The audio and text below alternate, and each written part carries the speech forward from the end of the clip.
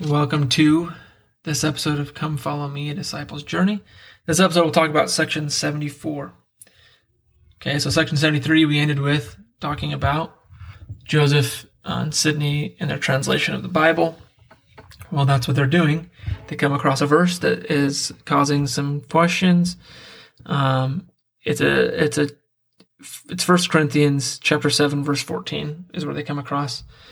And that's what this section 74 specifically addresses. And what does it mean? And because there was some questions in their day about it, this scripture was being used to, among other things, justify baptism of infants. So the Lord gave us some historical context. That's, what I try to do here in my podcast. If you listened to me this year or last year, we did the Book of Mormon. In the Book of Mormon, I always tried to remind everyone, hey, what's going on here when we're reading this? What's going on in the Nephite and Lamanite world? Because as you're reading the Book of Mormon, it's easy to forget, some of their historical context. What were the wars going on? What was going on in, simultaneously in another land that we just read about like 5 chapters ago, or that we're going to read about in 5 chapters, but it's the same time period. That's what I kind of try to do, because those things, for me, really help to clarify lots of things. It's the same thing this year as we talk about the Doctrine and Covenants. One of the main things I do is to try to give you guys historical context, what's going on in the church and in the country and in the world, what's going on with Joseph Smith when these things are revealed and he's given these things. So that's what the Lord does. That's what's funny to me, is that's what the Lord does here in section 74 to help them understand this section, is he gives some historical context of what was going on in Paul's world when he wrote 1 Corinthians chapter 7, verse 14.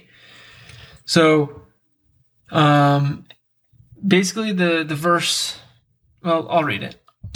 For the unbelieving husband is sanctified by the wife, and the unbelieving wife is sanctified by the husband. Else were your children unclean, but now they are holy. All right, what does that mean?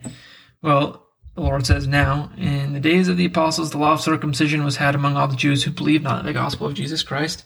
And it came to pass there arose a great contention among the people concerning the law of circumcision. So the Jews are practicing circumcision. Christianity comes. Many people believe Christianity. They convert, but they still are Jew by heritage, and sometimes only maybe a husband joined the church, or maybe only a wife joined the church.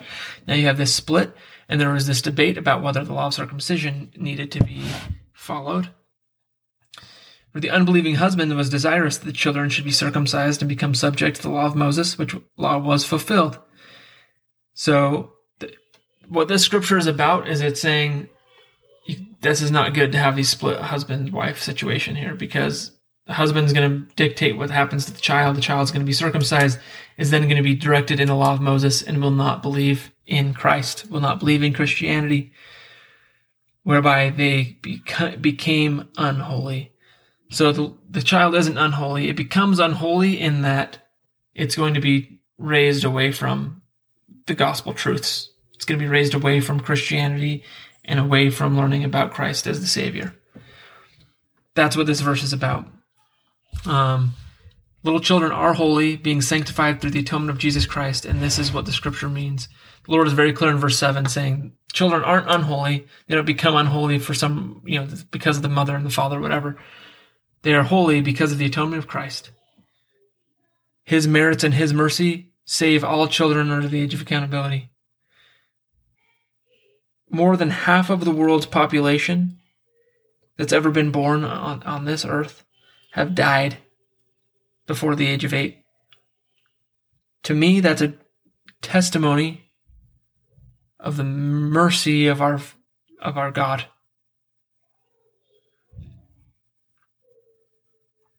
The streets of the celestial kingdom of heaven will be filled with those.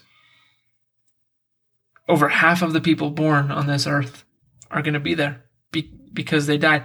Now, in mortality, it's unfair, and we lose loved ones, and it's sad. And how many of those were lost in tragic circumstances, in wars, and in just monstrous situations? Many, I'm sure.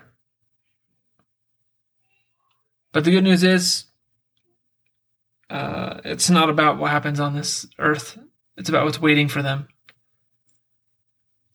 And little children are holy, being sanctified through the atonement of Jesus Christ.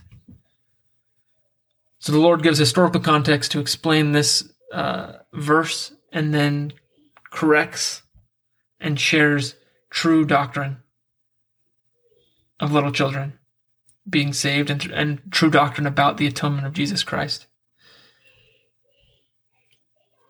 Thanks for listening. I hope you'll join me in the final episode of the week as we discuss section 75 of the Doctrine and Covenants.